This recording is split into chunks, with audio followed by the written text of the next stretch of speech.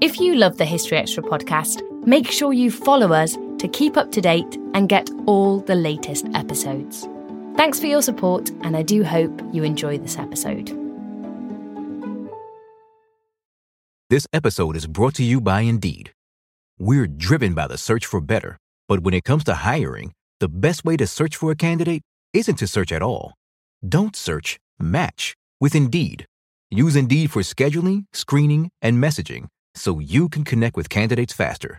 And listeners of this show will get a $75 sponsored job credit to get your jobs more visibility at Indeed.com/historyextra.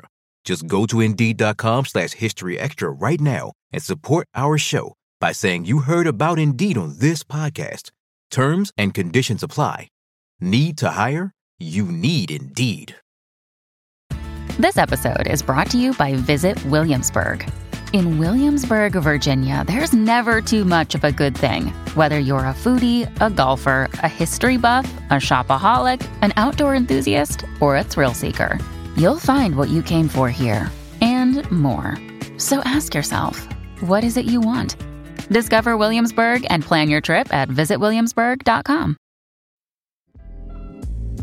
This episode is brought to you by Twizzlers.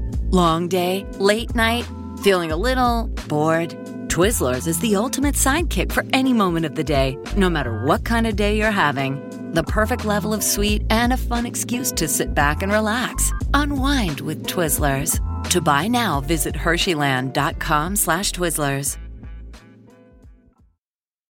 When you need mealtime inspiration, it's worth shopping Kroger, where you'll find over 30,000 mouth-watering choices that excite your inner foodie. And no matter what tasty choice you make, you'll enjoy our everyday low prices, plus extra ways to save, like digital coupons worth over $600 each week. You can also save up to $1 off per gallon at the pump with fuel points. More savings and more inspiring flavors make shopping Kroger worth it every time. Kroger, fresh for everyone. Fuel restrictions apply. Welcome to the History Extra podcast. Fascinating historical conversations from BBC History Magazine and BBC History Revealed.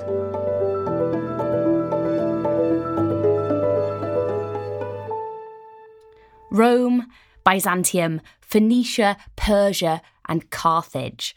The Mediterranean coastline has been a place where civilizations have formed, thrived, and declined, leaving traces of the past that we continue to see in the modern day. In her new book, Twilight Cities, Catherine Pangonis has delved into the lengthy and sometimes legendary pasts of some of these civilizations' historical capitals. She spoke to Emily Briffett about some of the defining moments in their stories and why we've romanticised the fading civilizations of this region for so long. Hi, Catherine. Thank you so much for joining me on the podcast. Thanks so much for having me, Emily. The Mediterranean coastline is a hub of history and legend, and one that's strewn with the remnants of lost civilizations. So in your book, Twilight Cities, you cover 5 different lost cities from Tyre, Carthage, Ravenna, Syracuse, and Antioch, all of which have been lost capitals in the Mediterranean. And we are going to be stepping into and taking a glimpse into some of the key moments in their lengthy stories.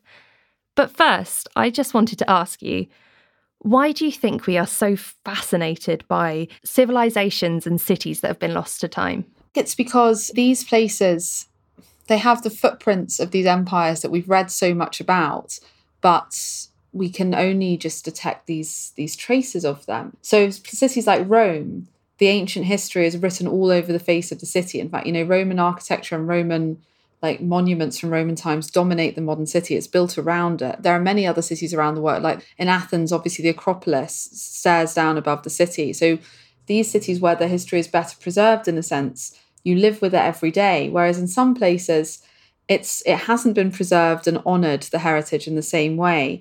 And it's sort of been built over or lost or destroyed by earthquakes or natural disasters.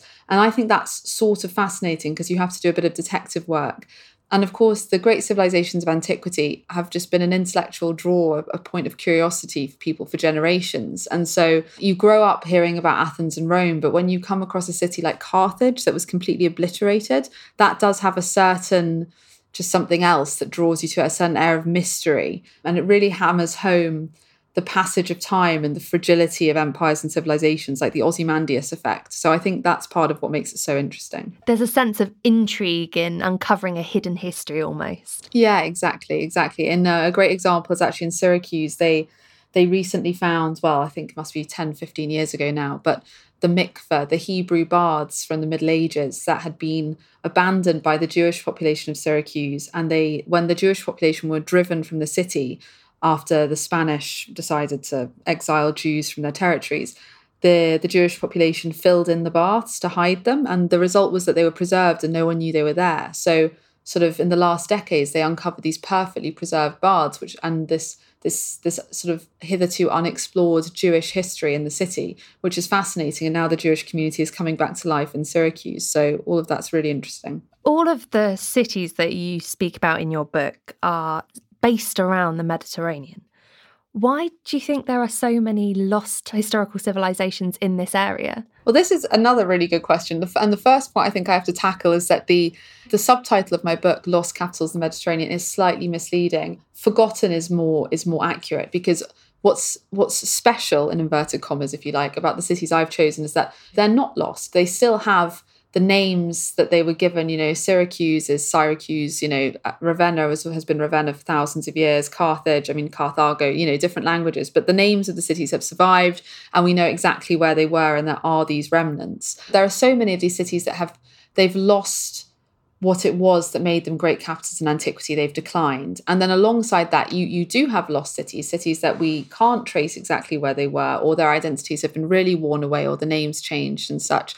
And why there are so many cities in both these categories around the Mediterranean is just because the Mediterranean Sea was this crossing place, this hub of trade and exploration and conquest for thousands of years, with all these major civilizations around the edges of it battling for control. You've had life cycles of these amazing civilizations from sort of dawn to catastrophe all around this ancient coastline, leaving these cities as traces in their wake. And some cities, like Rome and Athens, I've mentioned already, they're the exception, that were capitals in antiquity and are capitals now.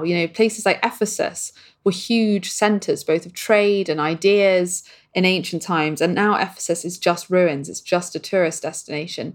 And similar is true of ancient Carthage. Okay, I argue that Carthage's legacy is carried over into modern Tunis to an extent, but ultimately Carthage's ruins. Ancient Carthage was destroyed and Roman Carthage was also destroyed. And the city now is sort of a curiosity in the suburbs of Tunis, and with antiquity and a wealthy suburb where now diplomats have their villas. It's just the fact that so many civilizations have been born and thrived and died around this coastline, and their cities have been variously abandoned in those processes. So, yeah. And when we're talking about cities, are they cities as we might expect them today? Yes and no. I think the fundamental difference between a modern city and an ancient one is scale. So Syracuse was one of the greatest Greek city-states in its heyday, but at its greatest extent, it sort of had fewer than 150,000 inhabitants. And for scale, that's less than the Upper East Side of New York. So that's less than one district of New York, and that's a major Greek capital. So the scale of ancient cities is drastically different. They're towns by today's standards. And what defines an ancient city? It's an interesting question, but some people say that in England today, the definition of a city is a cathedral. In ancient times, ancient cities would also have been centres of worship, so they would have been marked by major monuments such as temples and government buildings and such. But really the definition shifts between cultures. But as urban centres, they would have been places where political decisions were made, important ideas were exchanged, laws were given out, spectacles and religious rituals were carried out, that sort of thing. So just social centres. And as civilizations develop, they begin to look more and more like modern cities, in no small part because many modern cities borrow classical architecture for gravitas in the way they're designed. So there are so many buildings in London, Paris, New York, around the world that borrow from the style of ancient civilizations. But yeah, and the main thing, scale, they were drastically smaller. It seems strange almost in today's comparison. How did such small cities come to have such a significant impact? I think it comes down to ideas, really, and also the way classical writers and historians have written about cities. Because for ancient writers, the cities were sort of the convergence of all that was great in their ideals. A city could represent sort of academic flourishing, intellectual curiosity, political brilliance, strategic importance. Cities demonstrated all these things, and the monuments that were built in classical cities were a key form of propaganda. I mean, these are ages without social media, without broadcasting, without the printing press. So visual propaganda is incredibly important. So the scale of buildings that were built was the best way that a ruler could communicate their power, and on coinage as well. Coinage is incredibly important for sort of disseminating ideology and imagery.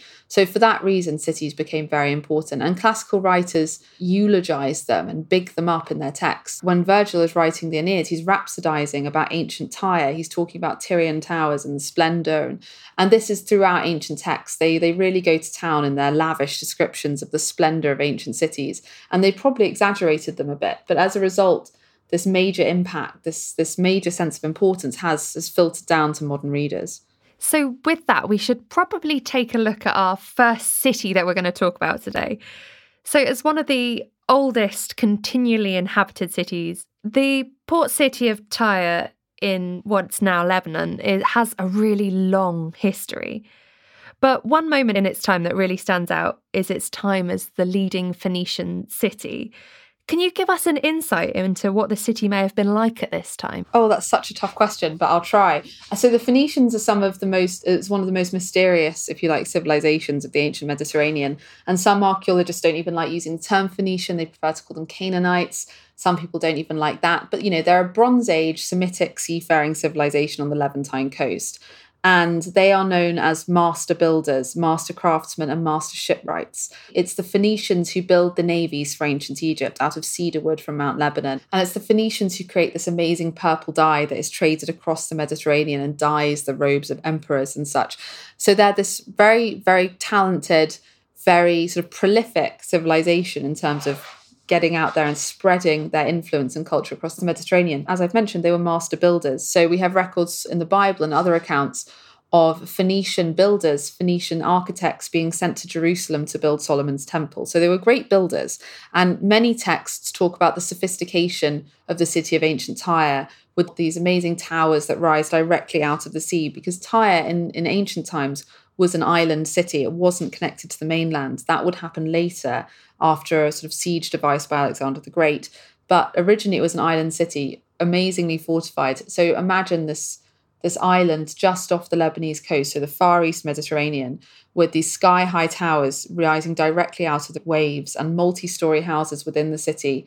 And yeah, I mean, it's hard to imagine what exactly it would have looked like. The local stone around there is white. So it was probably, I think it would have been amazing to behold. The ruins you see around Tyre now are still stunning. The modern city of Tyre, even though there's quite a lot of ugly high-rises, is still amazing just because of its location. So yeah, it would have been incredibly beautiful and I think very impressive.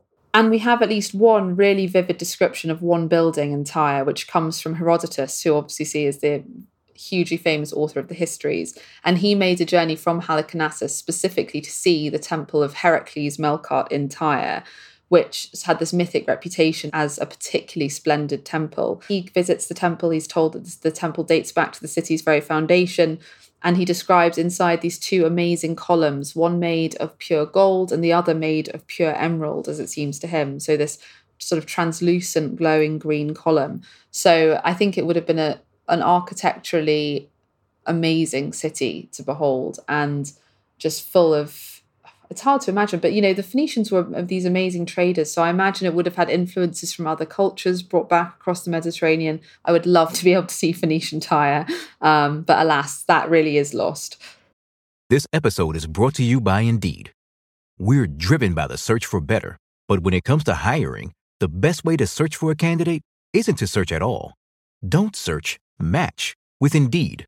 Use Indeed for scheduling, screening, and messaging so you can connect with candidates faster. And listeners of this show will get a $75 sponsored job credit to get your jobs more visibility at Indeed.com/HistoryExtra. Just go to Indeed.com/HistoryExtra right now and support our show by saying you heard about Indeed on this podcast. Terms and conditions apply. Need to hire? You need Indeed. This episode is brought to you by Twizzlers. Long day, late night, feeling a little bored? Twizzlers is the ultimate sidekick for any moment of the day, no matter what kind of day you're having. The perfect level of sweet and a fun excuse to sit back and relax. Unwind with Twizzlers. To buy now, visit Hersheyland.com/Twizzlers. So from the Babylonian era to the 13th century, Tyre's been a city that's kind of constantly under siege. Do we get any insight into how this affected the city at all? Hard to say. What's interesting about Tyre is that even until the Middle Ages, it seems to, despite changing hands through multiple empires, Persians, Hittites, Babylonians, Greek, Macedonians, Romans, the lots, then subsequent Arab conquests, Mamluks, everyone, it does seem to retain a sense of identity as an individual city. And under the Roman Empire, it's given a certain amount of autonomy. And it seems that at various points, for various reasons, Tyre's slight independence is respected, despite it being conquered by multiple civilizations. So that's interesting. How it's affected, it would have been hugely affected. I mean, when one civilization takes you over, it changes the culture of the city. But what's interesting is that Phoenician worship did seem to persist even into the Roman Empire. So we've just mentioned this temple of Heracles Melkart. The patron deity of Tyre is the god Melkart. He's one of the most important gods in the Phoenician pantheon, and he's theoretically the founder of the city of Tyre. And his worship and the style of worship does seem to be retained by the people of Tyre even after it becomes a Roman city. One of the most recent interesting archaeological discoveries in Tyre is the discovery of a Roman-era temple, but built in the Phoenician style. So the layout of the temple, including sort of a subterranean chamber, is very much in keeping with Canaanite temples dedicated to Melkart. And so while the Romans would have called Melkart Heracles, and the Greeks as well, they retained the worship of this specific Phoenician god. So we can see that some elements of ancient Phoenician tradition are preserved, but in other ways, they're truly absorbed into these different empires, and their language changes, and their rulers changes, their systems of government change, what they produce changes. It seems that the purple dye was continuously produced. They probably continued to build their ships long into the Roman period as well, but importance on the global stage certainly declined after successive conquests and as they became absorbed into larger empires. Another one of our cities that we're going to talk about also draws its heritage or its story from Tyre. At least its foundational myth does. So say if we were to take a boat trip, or perhaps even a plane trip now, and sail out to Carthage on the coast of what is now Tunisia, can you tell us the tale of legendary Queen Elissa, or Dido? Yeah, thank you for asking me that. I love this story.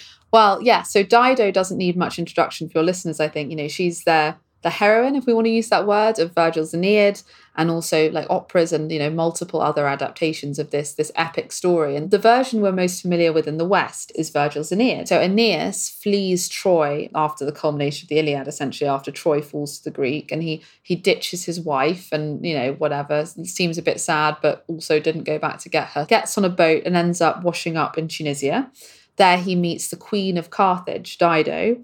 He falls in love with her, vice versa. She falls in love with him. She wants to marry him, make him king of Carthage.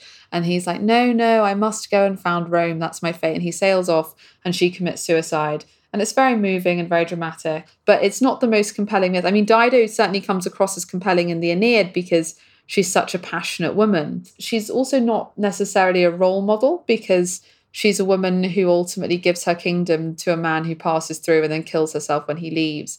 And the Phoenician story of Dido, the story of Queen Elissa, which is her original name, that they tell in Tunis, is so much better, certainly from a feminist perspective, and also just from the story perspective. And this version of the story goes further back to when Dido herself fled from Tyre. So let's go with Dido just because it's more familiar. But Dido is a Tyrian princess. She's a twin, so she's born with a twin brother. When her father dies, the kingdom is meant to be left to both of them, but the people don't accept this, so the kingdom of Tyre is given to her brother, and Dido marries the high priest of Melkart. But then her brother, called Pygmalion, becomes very antsy that his equally pedigreed sister is married to a very important and very wealthy man in the city, and he decides it would be better if he confiscated all of Asabas, Dido's husband's wealth. And so he goes to try and steal the wealth, doesn't, and has her husband assassinated. Dido doesn't know this, but then the ghost of her husband visits her and says, you've got to go. Like, this is dangerous. I'll tell you where my treasure is hidden. Take the treasure and leave Tyre. You're in danger. And through various schemes, Dido manages to get away, and her brother tries to pursue her, but she creates a diversion, and she gets away with all this gold and a handful of loyal Tyrians. They pick up some women in Cyprus. I don't know whether it's voluntary or not. They have odd views on consent in antiquity. They sail away, and the name Dido means wanderer. That's where it comes from. So she wanders, and eventually she comes to Tunisia. And she barters with the local tribes for a piece of land, and they sort of laugh at her, and they're like, ha, ha, ha, okay, we'll give you whatever land you can cover with this piece of oxhide, and then they give her an animal skin. And then the story goes that Dido stays up all night shredding the oxhide into a very fine, long thread. This thread becomes so long that she then manages to encircle a hill with the thread. And they play on the translation, what do you mean by cover by, encircle, la la la, enclose. And the king is so impressed with her wit and her ploy that he allows her to take this hill. And this hill is now known as Bursa Hill, and the name Bursa comes from the old word for oxhide. And this hill becomes the centre of the city of Carthage. And Carthage is built on this hill, and most of the archaeology of Punic, which is what Phoenician Carthage comes to be known as, Punic Carthage, is found on this hill. So she founds it. And then there's no mention of Aeneas and the founder of Rome in this story, but she does still die by throwing herself into the fire, because eventually later in her reign, once she's built up this fabulous city, they make a political marriage with a local tribesman, the leader of a neighbouring kingdom. And she says, absolutely not, I want to be married to my husband. And they say, oh, well, a good queen would marry for her country. And she's like, oh, yes, fine. And then she throws herself into the fire to avoid this forced marriage. So she still dies by fire, but I think in a much more interesting way, after a much more interesting career than Virgil gives her credit for. And I think she's a more compelling character in that version. So Carthage is a daughter city of Tyre through the mythic figure of Alyssa, to Queen Dido. And whether or not Dido existed, it's unclear. But it's not a typical foundation myth, because it's rare in antiquity that women are given this much credit in the narrative, actually. So based on that, you could say it's more likely to have some truth in it than not, but we can't say for sure. But what is true is that Carthage is founded by settlers from Tyre. That much at least we can verify. Even so, it's one hell of a story. Yeah, I think it's great. So, as you've said, famously, Carthage went on to become the capital of the Punic Empire. How did it become so prominent? So Carthage grew to be incredibly important because it was a Phoenician colony. But at some point in its existence, it had a distinct cultural shift, because one of the main distinguishing features of the Phoenicians as a civilization, if we can call them that, is that they were traders rather than conquerors. They were explorers and traders, not always nice traders. There's some mentions of slavery and such, but they were traders and explorers rather than conquerors. They created colonies and trading outposts, but they weren't like a warlike people who sailed around subjugating other civilizations. That wasn't the Phoenician style. But at some point, we have a cultural shift in Carthage where their ties with Tyre become weaker, and they develop a more distinct Carthaginian identity. And the Carthaginians are more warlike. They are more like conquerors. So they retain the Phoenician seafaring excellence, but also now with this taste for conquest. And they do begin to conquer most of the North African coast. And then under the Barcids, also they take a lot of the eastern coast of Spain, they take parts of Sicily, they take parts of Sardinia, and they do by conquest and really subjugate the people and impose their culture and their systems of governments on these regions. So that gives them this huge footprint and this huge importance. And they are a greater power than Rome at various points. And then this leads us, of course, to the major clashes with Rome, known as the Punic Wars, of which there are 3, which result in the ultimate destruction of Carthage by the Roman Empire. But they really give Rome a run for their money. I mean, that's why they're so famous in the history books, because Rome couldn't just dismiss Carthage out of hand. They had to acknowledge what Carthage did to the empire and how close Carthage came to destroying Rome itself. Arguably a tactical mistake on Hannibal's part that Carthage didn't march on Rome. There were various points in the Punic Wars where, had one battle gone another way or a different decision been taken, where we could have seen Carthage as the dominant empire of the Mediterranean for millennia rather than Rome. It probably was an important centre from roughly 700 BC through to about 146 BC when it was destroyed by Rome. So it has this sort of 700-year period of expansion and then severe decline when it clashes with Rome. Rome was a key player in another one of our core cities, one which had been a rival to Carthage, and that's the Greek city of Syracuse, which also has a rather long history, stretching out almost 3,000 years. And it's been the foremost city of Sicily. It's had influential ties to Christianity, and it's been a battleground that's passed through many sets of hands.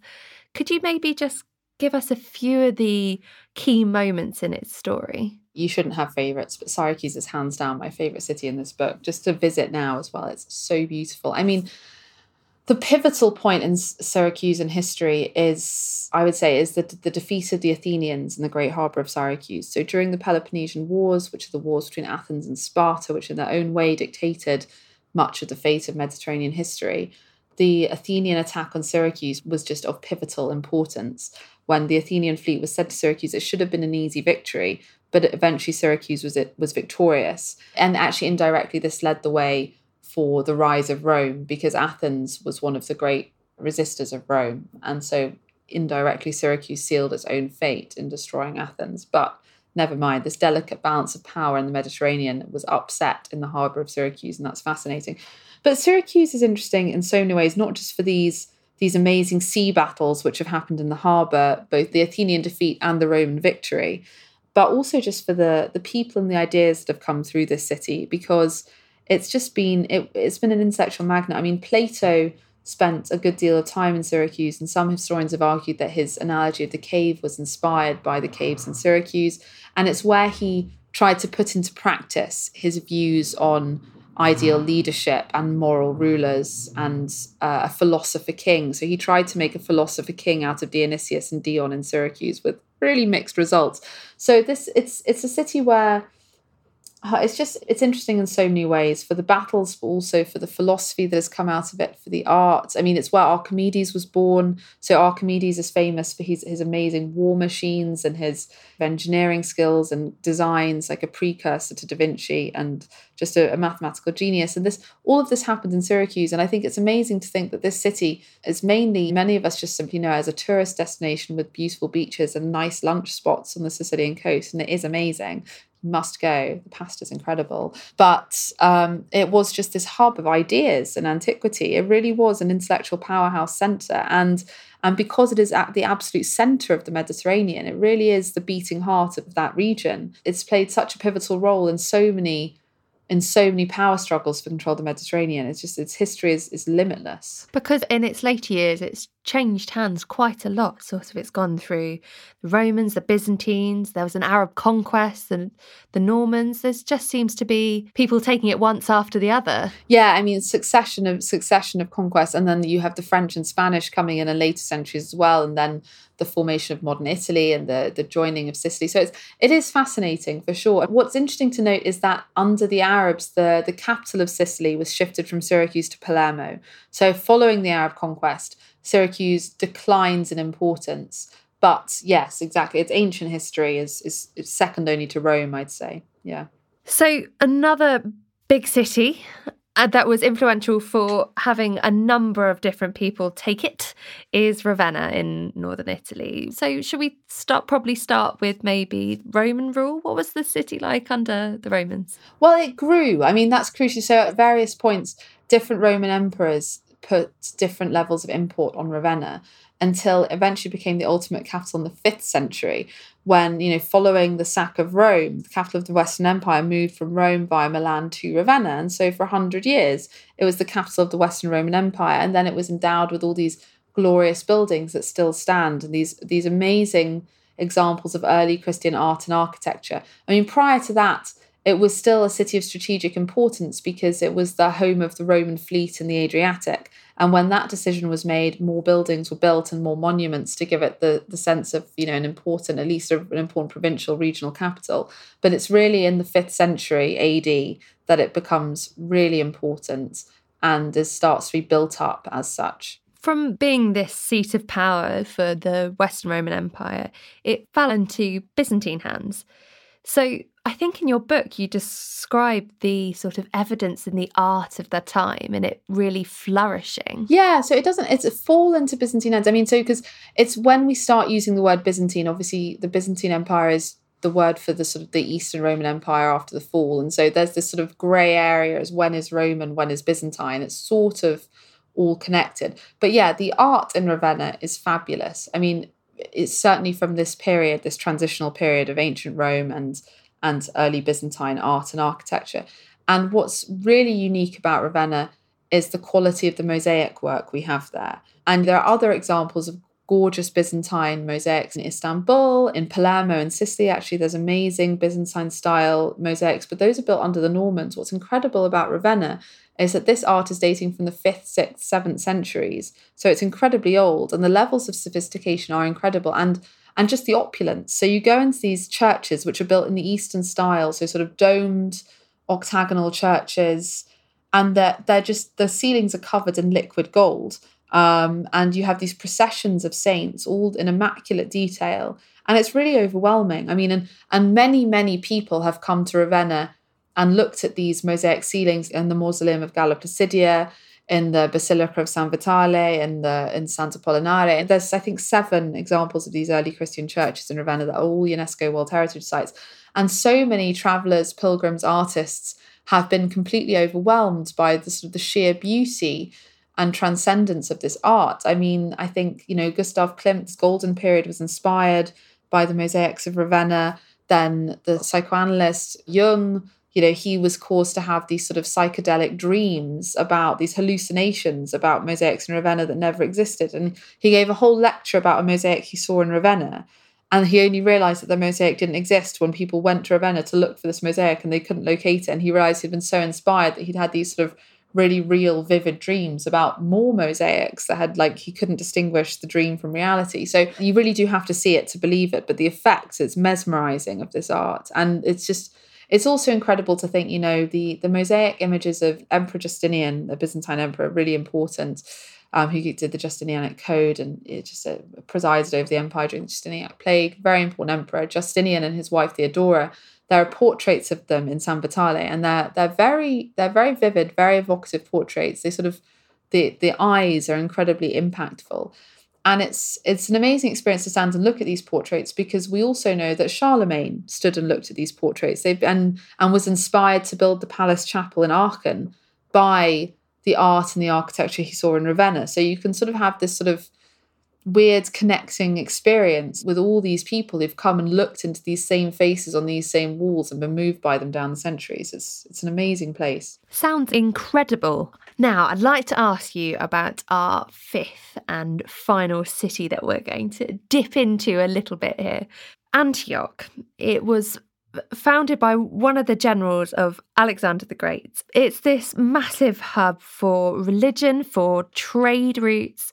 Why was it so influential in the Mediterranean? Antioch is a fascinating city for its history, and I have to say, I'm just drawing attention to the fact that the modern city of Antakya that's built in its place was recently completely devastated by the earthquakes, and it's one of the great tragedies of our generation. But yeah, it's an incredibly important city, and it grew to be this important hub.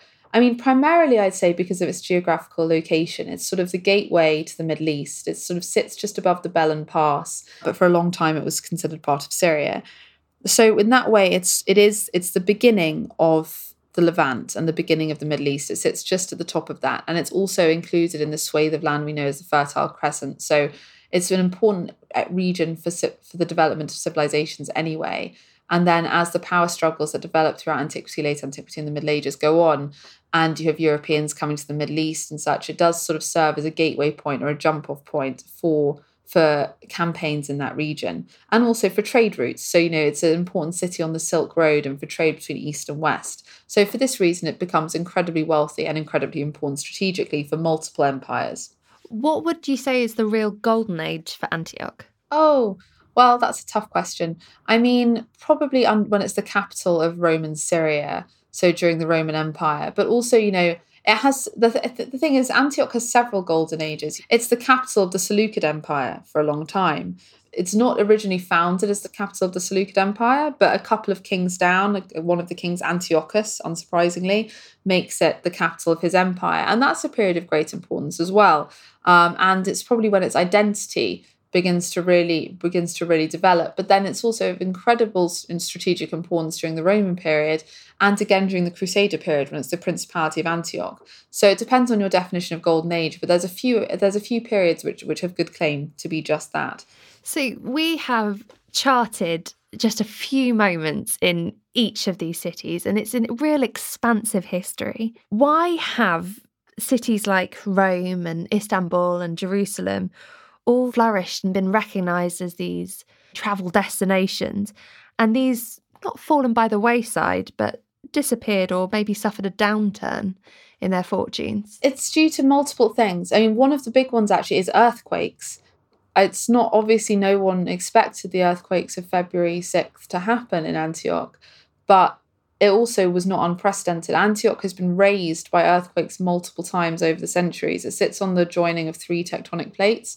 And there are devastating earthquakes in Antioch that have completely destroyed the city every couple of 100 years. So, were that not the case, like Roman Antioch might be, if we still had the remains of ancient Antioch, of Seleucid Antioch, of Greek Antioch, of Roman Antioch, it might be more like Ephesus or Rome in terms of on the tourist itinerary. The fact is there just isn't a lot there.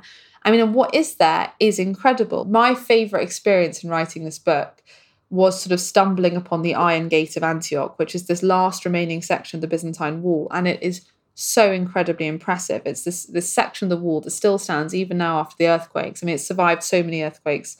It's not surprising it survived this one as well. But it straddles where the Orontes used to flow in this valley between 2 mountains. And it's stunning and it's so interesting. But you sort of have to hike a bit to get there. And the area around it is not very built up or tourist friendly. But the Archaeological Museum in Antakya is phenomenal. It has one of the largest collections of Roman mosaics in the world. So, but, it doesn't have the Colosseum. It doesn't have these major, brilliantly preserved buildings, this network of them. What it has is phenomenal, but it's subtle in what makes it phenomenal. And you have to really be a dedicated sort of, history buff to make that trip, especially with all the warnings about Antioch and its location on the Syrian border. It's the same with Tyre. If Tyre were not in quite an unstable area politically, many more people would visit Tyre. It has one of the best beaches in the Mediterranean. It's an amazing place to visit. Ravenna and Syracuse, if you go in August, you'll see that they're full. So tourists do visit them, and rightly so. They are fascinating, and Syracuse does have a good amount of built heritage remaining.